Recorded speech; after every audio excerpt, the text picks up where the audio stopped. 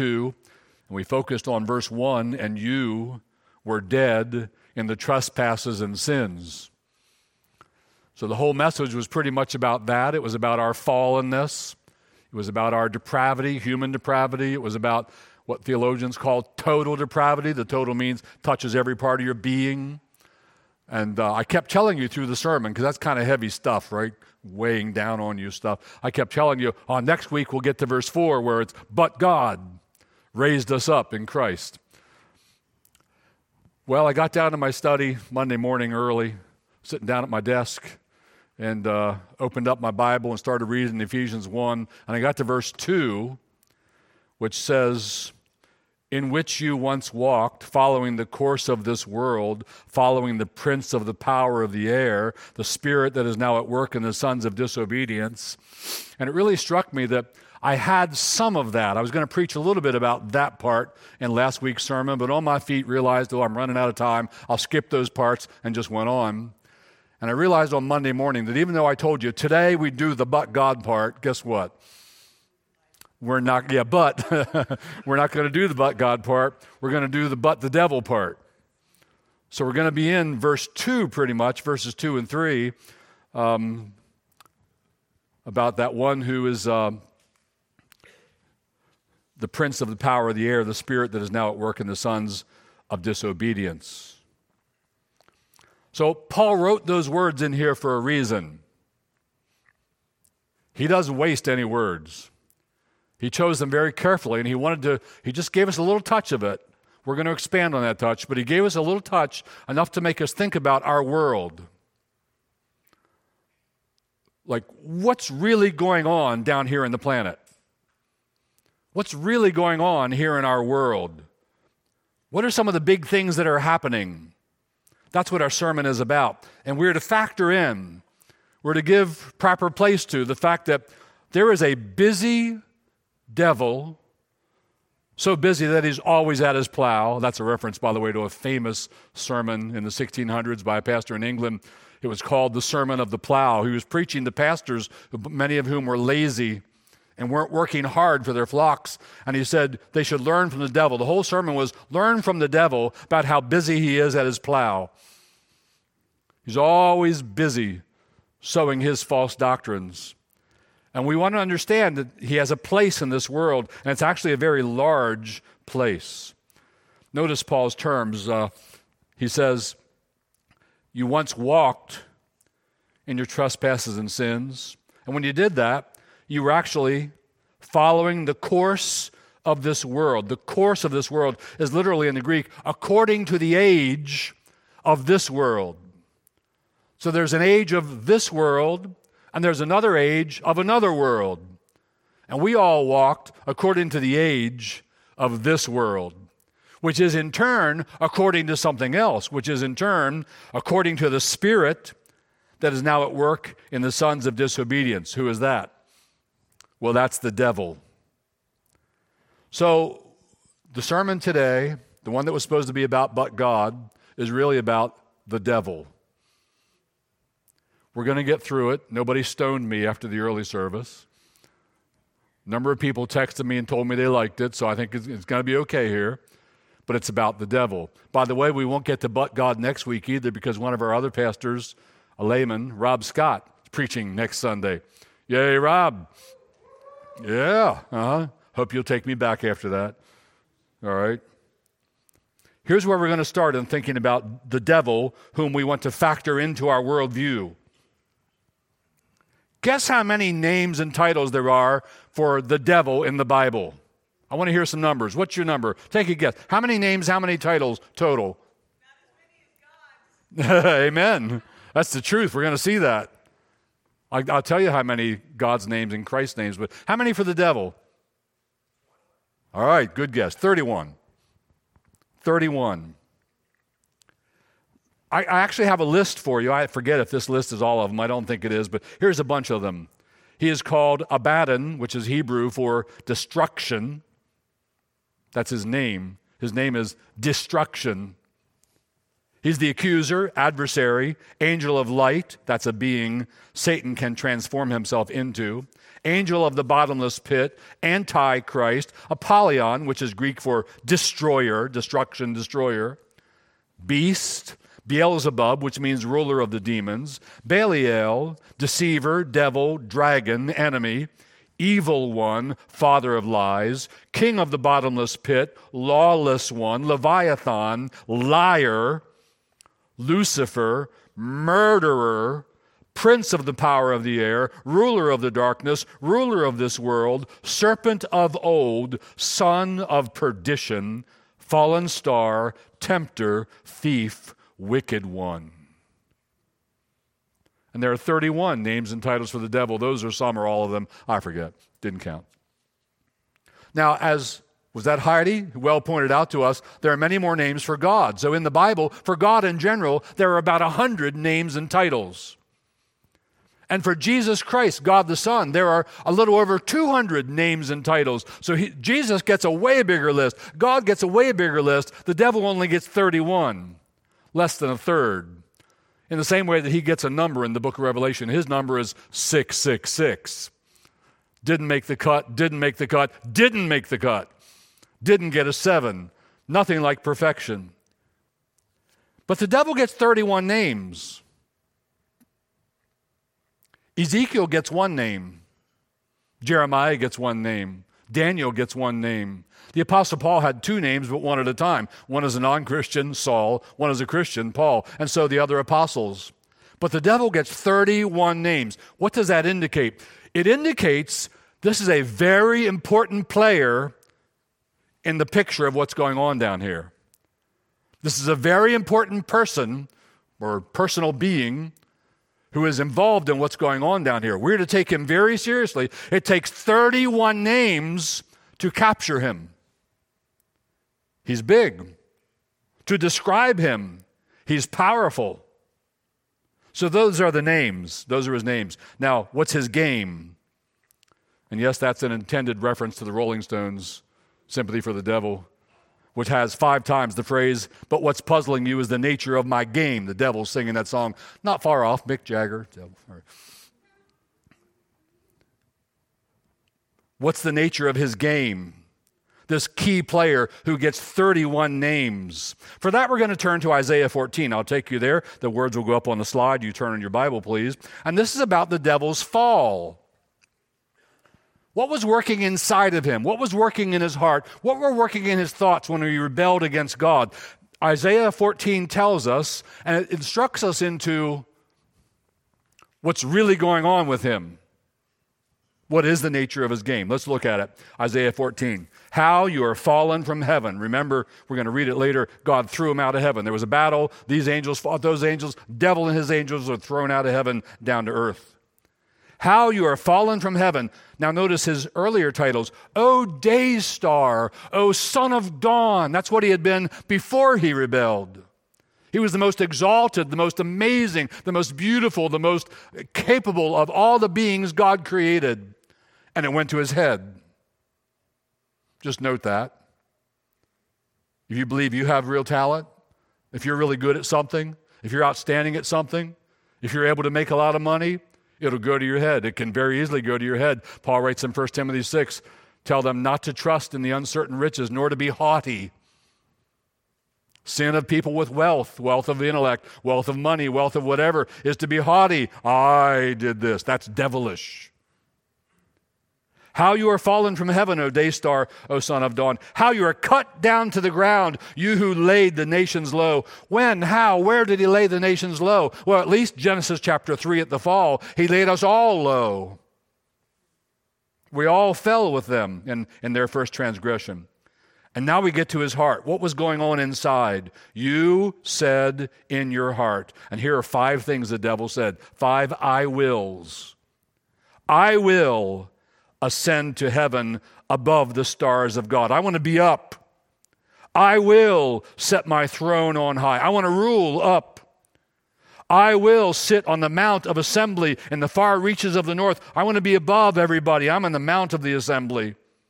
I will ascend above the heights of the clouds. I want to be up. I will make myself like the Most High. Yes. That's what he wanted. I will make myself like God. That's the nature of his game. That's what he's doing down here. That's what's going on. That's what moved him. And then God says, but you are brought down to Sheol, to the far reaches of the pit. Things are topsy-turvy in the kingdom of God. The way up is the way down. God exalts the humble. And the way down is the way up. You try to go up, he's going to knock you down. And that's what the devil learned. I will be like the Most High. So that is his game. That's what he's about. He wants to be God. He wants to be your God. He wants you to follow him. He wants everybody to follow him. He wants the world to follow him. That's what's going on down here. It's not just about finance. It's not just about your job. It's not just about going on vacation. It's not just about buying a nice car. It's about cosmic warfare at the level of spiritual things. That's what's going on.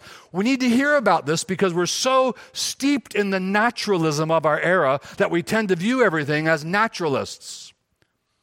But we are supernaturalists, and there are supernatural things going on here, and this Beelzebub is a key player in it all, 31 names.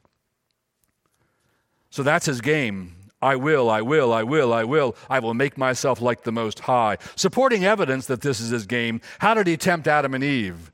He said to them, you can be like God if you eat from that tree. God's holding out on you. He doesn't want you to be like him. But you can be like God and you'll know good and evil. And they said, that sounds good, and they took. And Eve was deceived by the devil. This is part of how the devil tempted Jesus. Luke chapter 4, the second of three temptations. Luke 4, 5, or 6 rather. The devil said to him, to you I will give all this authority and their glory. This prince of the power of the air, he could do that. For it has been delivered to me, God gave it to him, and I give it to whom I will. Very interesting when you think about worldly authority, worldly powers. And then he says to Jesus, if you then will worship me. That's what he wants. He does not want you to worship God. He wants you to worship him. And when you're just going about your business, ignoring God and ignoring Jesus Christ, you are worshiping him. Unwittingly, unknowingly, you are. You're walking according to the course of this age, according to the prince of the power of the air. You're worshiping him.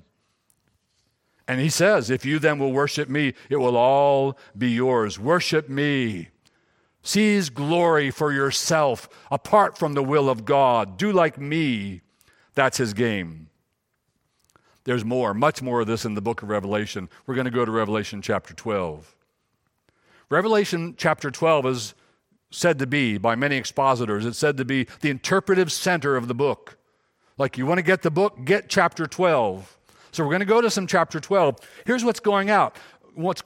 Revelation is telling us how to understand time in light of eternity, how to understand earth in light of heaven. Everything going on here is connected to something there. And so we're going to see what's going on there on the evil side. Revelation 12, verse 7. Then war broke out in heaven. That war's in the past. Michael and his angels fought against the dragon, past tense. The dragon is the devil. And the dragon and his angels fought back. So there's warfare in heaven. What happens? Verse 9. And the great dragon was thrown down. That ancient serpent who is called the devil and Satan, the deceiver of the whole world. So what he did with Eve in the garden, he has now scaled up to the whole world. He deceived her, and now he deceives them. He's the deceiver of the whole world. He was thrown down to the earth, and his angels were thrown down with him. What happens then? Revelation 12:12. But woe to you, O earth and sea. It's not good down here since the devil was thrown down. When he got thrown down, what did he do? He went straight to Eve, straight to Adam. And straight to all of us ever since then. Woe to you, O earth, for the devil has come down to you in great wrath. Now, I don't think I need to tell you that the devil has none of the fruit of the Spirit. Love, joy, peace, patience, gentleness, goodness, kindness, none of that. He's not thankful to God for blessings. He is in great wrath. He is an angry devil. Why? Because he knows that his time is short. God's got him on a short leash for a short time, and then his time is over, and it's in the pit with you. Because God is God, the devil's not God. So this is for real. I know we're steeped in naturalism, so it's almost like, really? Can I really believe? Yes, you must believe that. This is really what's going on. Invisible. There's a powerful being, takes 31 names in the Bible to capture him and all his vantage points, and he's been thrown down. He's working here now, and he's angry. He's in great wrath because he knows he doesn't have much time. So he never slumbers. He's always at his plow. He's always sowing his bad seed. He's always working evil. He's always tempting. And here's who he really focuses on down here, Revelation 12:13. Now when the dragon, that's the devil, saw that he had been cast to the earth, he persecuted the woman who gave birth to the male child. Who's the woman that gave birth to Jesus? Well, it's the people of God. And in the book of Revelation, it stands for the people of God, Old Testament, and the people of God, New Testament. And thrown down and angry and having a short time, who's he primarily want to go after? He wants to persecute those who love the Lamb. Those who love and follow the Lord Jesus. And we read on, Revelation 12:17. Then the dragon became furious with the woman and went off to make war on the rest of her offspring. That's you, that's me, if you follow Christ. On those who keep the commandments of God falteringly, very imperfectly, very repentingly, but substantially, and who hold to the testimony of Jesus. It's like, go ahead, put a Glock to my head, tell me to deny Jesus, and I'm just going to say, pull the trigger, I'm going to heaven. I will hold to my testimony of Jesus, come what may. And in that day, there were many sealing their testimony with their blood. So the dragon is furious with the church, persecuting the rest of the woman's offspring, those who keep the commandments and hold the testimony of Jesus. This is what's going on our planet. I don't think they tell you about this on MSNBC. I don't think it's even on Fox News. This is not in our media. We're not being informed of this. And so we tend to just go out in the world and, well, there's cars, there's trucks, there's money, there's people, there's homes, and that's what there is. There's government, there's war, and we forget there's actually invisible spiritual warfare, and that's the real story about what's going on here. It's the real story. There's more. So that's chapter 12. We're introduced to the dragon, the ancient serpent. In chapter 13, we're introduced to his sidekicks, to two of his minions. They're both called beasts. Let's read about them. Chapter 13, verse 1. And I saw a beast rising out of the sea with 10 horns and 7 heads, with 10 diadems on its horns. Now don't be like the prophecy watch people, in my opinion. I mean, you can be like them, bless you, but don't be like them, because it's not about, okay, if I can just keep an eye on everything in the world and I can figure out, all right, that one's Russia, and that one's China, and that one's North Korea, and that one's this leader. It's not about that at all. Everybody does that in every age, and they've all been wrong so far. So just scrap that. What is this about? This is saying, this is apocalyptic genre. It's saying John is seeing things, and it represents the power of nations. What nations? Any nations in any time. There are nations in any time that are going to be the devil's sidekicks. And to some extent or another, all nations are, because all nations have, well, not all. Let's take our nation. Are there good people in government? Yeah, there are good people in government who love Jesus Christ, and there are people maybe who don't love Jesus Christ, but are about trying to work by truth and do good things and serve and so on. There are good people in government. Are there evil people in government? Oh, you've noticed. Yes, there are. So it's always both. I'm not trying to say government's all bad, but every government is a mix of good and evil. Every government has a lot of corruption. And here's what goes on with some governments. They got 10 diadems on its horns and blasphemous names in its heads. What are the blasphemous names? In their day, it was Rome, and Rome said, Caesar is God. That's blasphemy. In our day, the ultimate expression of that is totalitarian government that says government is God. Are we headed in that direction? Maybe. And to the dragon, and to it, to the beast, the dragon gave his power and his throne and great authority, and the whole earth marveled as they followed the beast. They follow government. So for a whole lot of people, government is the big thing. Politics are the big thing. They're always talking about politics. They're always watching politics. They're all into politics because it's the biggest game on the planet for them. Not for us.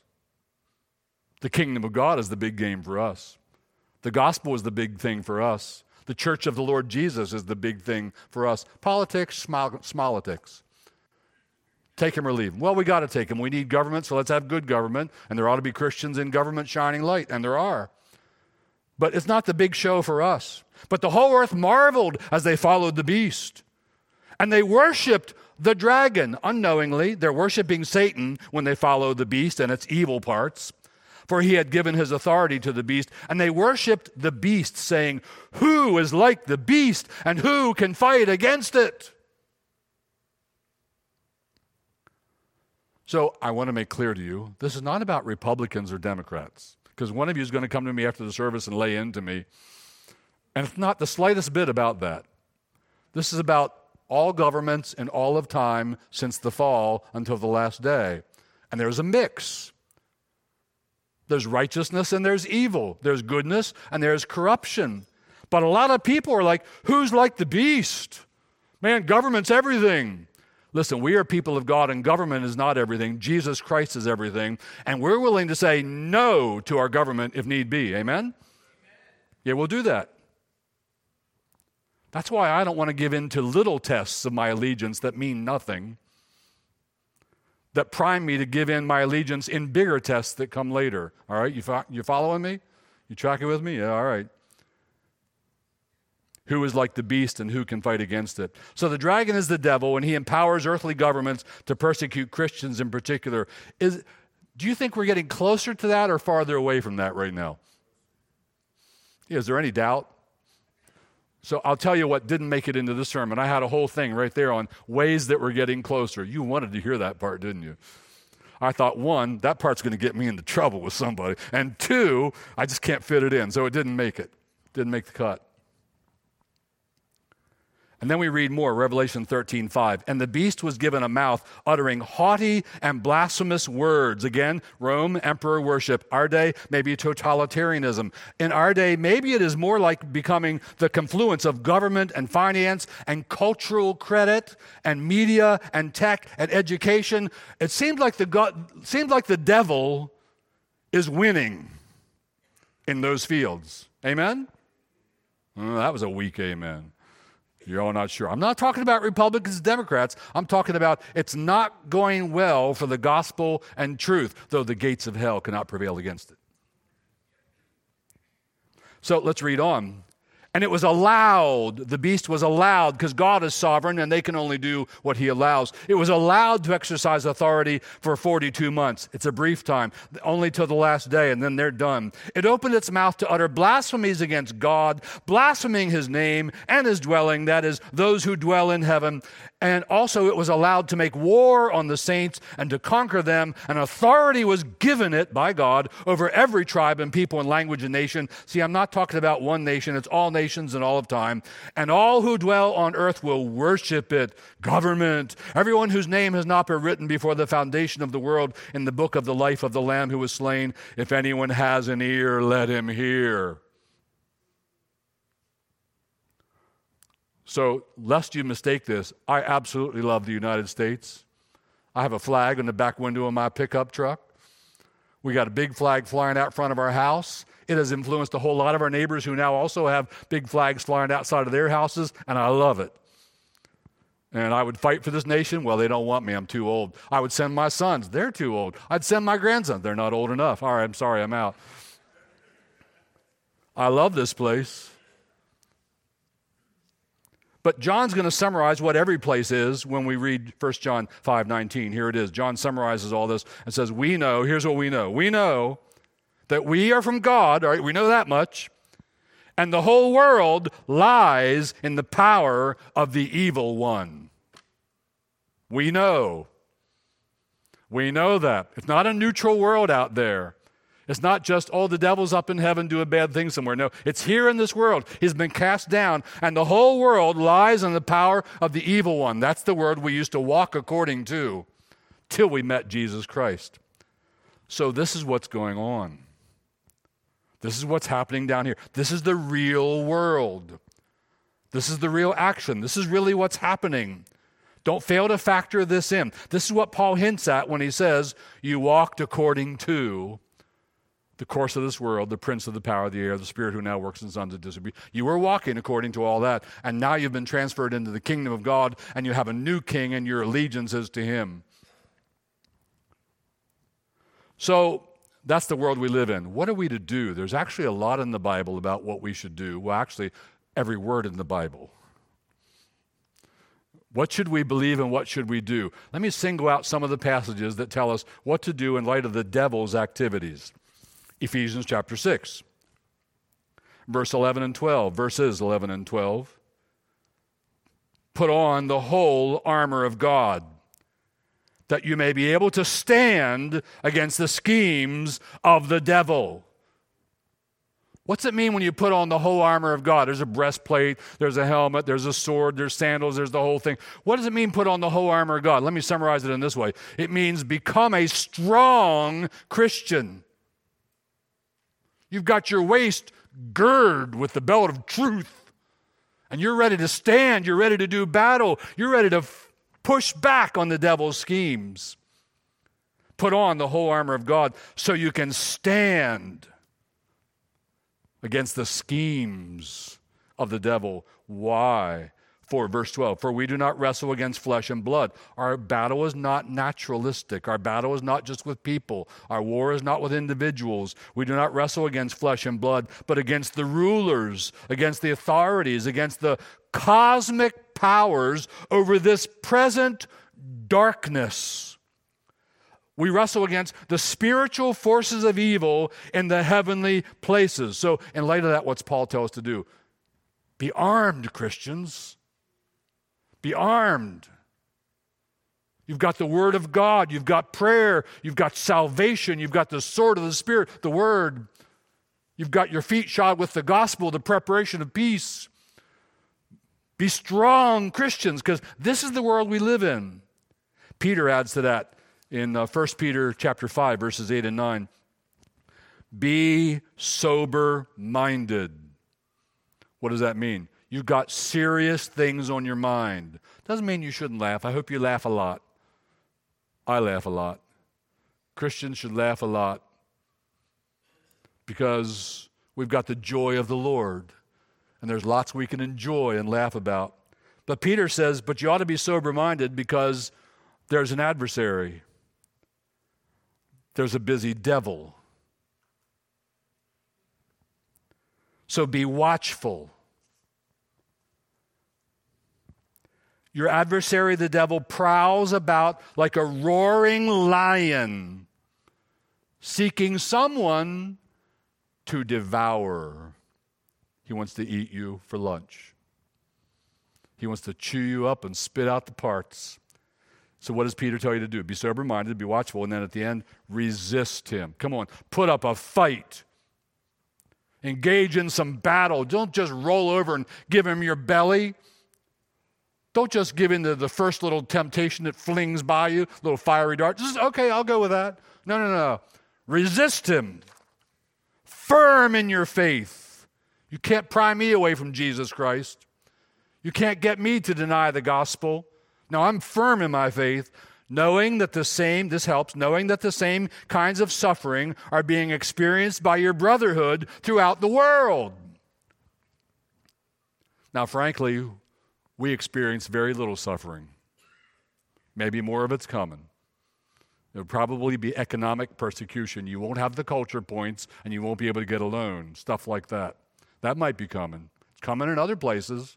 Don't think it'll stop there. It might be coming here. But here's the thing. We don't really suffer much. I read somewhere, I forget who it was, read in some book recently, somebody said, one of the problems with Christians nowadays is we don't get stoned. He didn't mean like with pot. Yeah. He meant like we're not somewhere where we have to take stands or they'll kill us. And maybe they will kill us. And we don't take those stands. It's too easy to be a Christian. In fact, let me just contrast with being stoned. This is a little off the chart, but you'll follow me.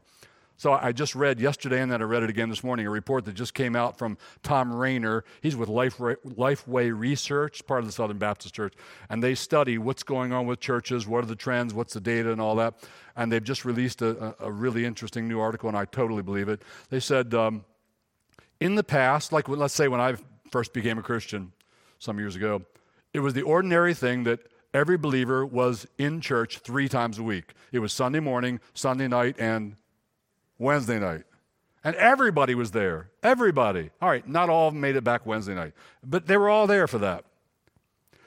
They say, by contrast, just prior to COVID, the average good Christian in your flock, the average member of your church, came to church twice in a month. So we went from 3 times a week to twice a month. And we're supposed to disciple them and teach them the whole counsel of God and prepare them for spiritual battle. But that was pre-COVID. Now they're saying since COVID, our latest data says the average good Christian who's a member of your church is now coming once a month or once every 6 weeks. I think it's spot on. What kind of preparation is that for spiritual warfare with a busy, powerful devil? Well, it's not much. Not only do we not get stoned because we stand with Christ, we don't even go to church. 15 vacation weekends a year. Do you really need 15 vacation weekends? I need family time. Well, what better family time could there be than you and your kids and your wife are hearing the gospel? That's pretty quality family time, if you ask me.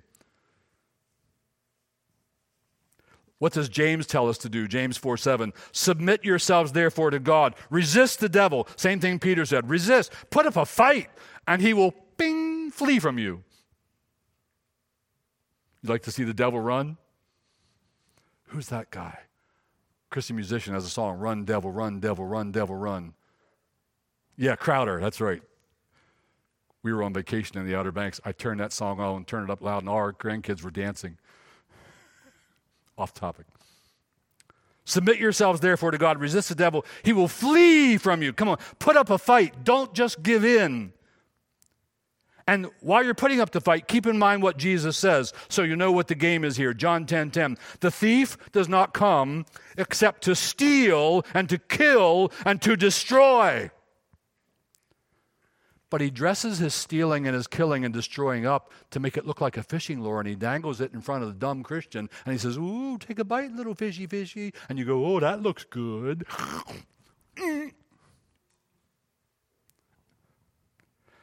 You need to understand he's a thief. He's coming to steal from you. He's coming to kill you spiritually. He's coming to destroy you. By contrast, Jesus says, I have come that they may have life and that they may have it more abundantly. So there's a thief who steals and kills and destroys, and there's a Savior, a Lamb, who gives you abundant life. What do you want? And what do? Revelation 12:11 reads, and they conquered him by the blood of the Lamb and by the word of their testimony. Here's how they conquered him. For they loved not their lives even unto death. Cornerstone Christians, let's be those kinds of Christians who say, well, they can kill me. I'm going to stick with Jesus Christ. I'm not going to deny him. I'm not going to let them make me compromise. I'm going to be one of those who love not their lives even unto death. So I just happened to be reading a magnificent biography of the great reformer in Geneva in the 1500s, John Calvin. That's why he was quoted in last week's sermon, came out of the book. That's why he's quoted and mentioned in this week's sermon. I'm reading this amazing biography, which has teeny print. So I just went past the part where we're in Geneva, and you got the Roman Catholic Church, and you got Reformers, and there's war. There's Protestants, Catholics, there's war because they disagree. And the Catholics are persecuting these few people who say, I'm a Protestant. They're persecuting them. So right in the story a few days ago, there were 4 young men, by young, I don't know, like 20, who were told by the church, you turn away from your Protestant position or we're going to burn you. And all 4 of them said, then you'll burn us. And John Calvin wrote them a letter. And man, to read the letter, he wrote them basically to say, you're about to die for Jesus Christ. It's important now that you do it well. And he coached them on how to die well for Jesus Christ. We can't get people to come to church more than once every 6 weeks. They're willing to be burned at the stake for the gospel, for the kingdom of God. They love not their lives even unto death. At the same time, over in Germany, here's Martin Luther's words for such. Let goods and kindred go. This mortal life also. The body they may kill. God's truth abideth still. His kingdom is forever. So the problem with our age is nobody needs that. We don't have to let goods and kindred go. We don't have to let this mortal life also go. But increasingly, maybe we will. Some people are fearful about that, like what's coming, because it seems to be coming. I'm more like, I don't know, you think I'm bizarre here, there's something wrong with me. I'm kind of animated by it, I'm like excited by it, like, ooh, looks like some good times ahead. We're going to war. It's going to get serious. We're going to find out who the real believers are. What do? Remember this, Romans chapter 8. Let's end this on a better note. Yet in all these things we are more than conquerors, compound Greek word, huper, like super, duper, and nikao, like Nikes, overcome, conquer. And all these things we are super conquerors through him who loved us. For I am persuaded that neither death, nor life, nor angels, nor principalities, nor powers, nor things present, nor things to come, nor height, nor depth, nor any other created thing shall be able to separate us from the love of God which is in Christ Jesus our Lord. Amen. So let me read you a couple of stanzas of Martin Luther's great hymn. They're scrunched together here. Here's what Luther wrote, and then we're going to sing the hymn. When I knew by Tuesday morning I'm definitely preaching on the devil instead of but God raised us to life, I called Wallace and said, any chance we can do Martin Luther's hymn at the end? And he said, yeah, we can do it. So we're doing it. I'll read it for you. And though this world with devils filled should threaten to undo us, we will not fear, for God hath willed his truth to triumph through us. The prince of darkness grim, we tremble not for him. His rage we can endure, for lo, his doom is sure. One little word shall fell him. Some of you want to read more about this? Here's for extra credit. There's a book by Michael Heisner, Heisner. Just get the title. The title is The Unseen Realm. Michael is a pastor, a Reformed Baptist pastor in northern Colorado. He wrote this book. It's not on the popular level. It's a little more on the scholarly side of things. But the title is The Unseen Realm, subtitle, Recovering the Supernatural Worldview of the Bible. Get it and read it. It'll help you. Let's pray together. Father in heaven, thank you for giving us these portions of your word. We pray that you will strengthen us to be the kinds of Christians who would even seal our testimony with our blood. We pray that those among us who are not believers would have their eyes open to understand what's really going on in the world and in time and for eternity, and that you in your mercy and grace would turn them to the Lord Jesus, where they may find life and pardon and forgiveness of their sins. We pray for the believers of Cornerstone Church, especially the members of Cornerstone Church. Would you strengthen us with these words? Would you give us backbone? Would you Establish our resolve to live for Christ and to live godly in this present age. Make us a people for your possession and a people for your praise. We ask in Jesus' name. Amen.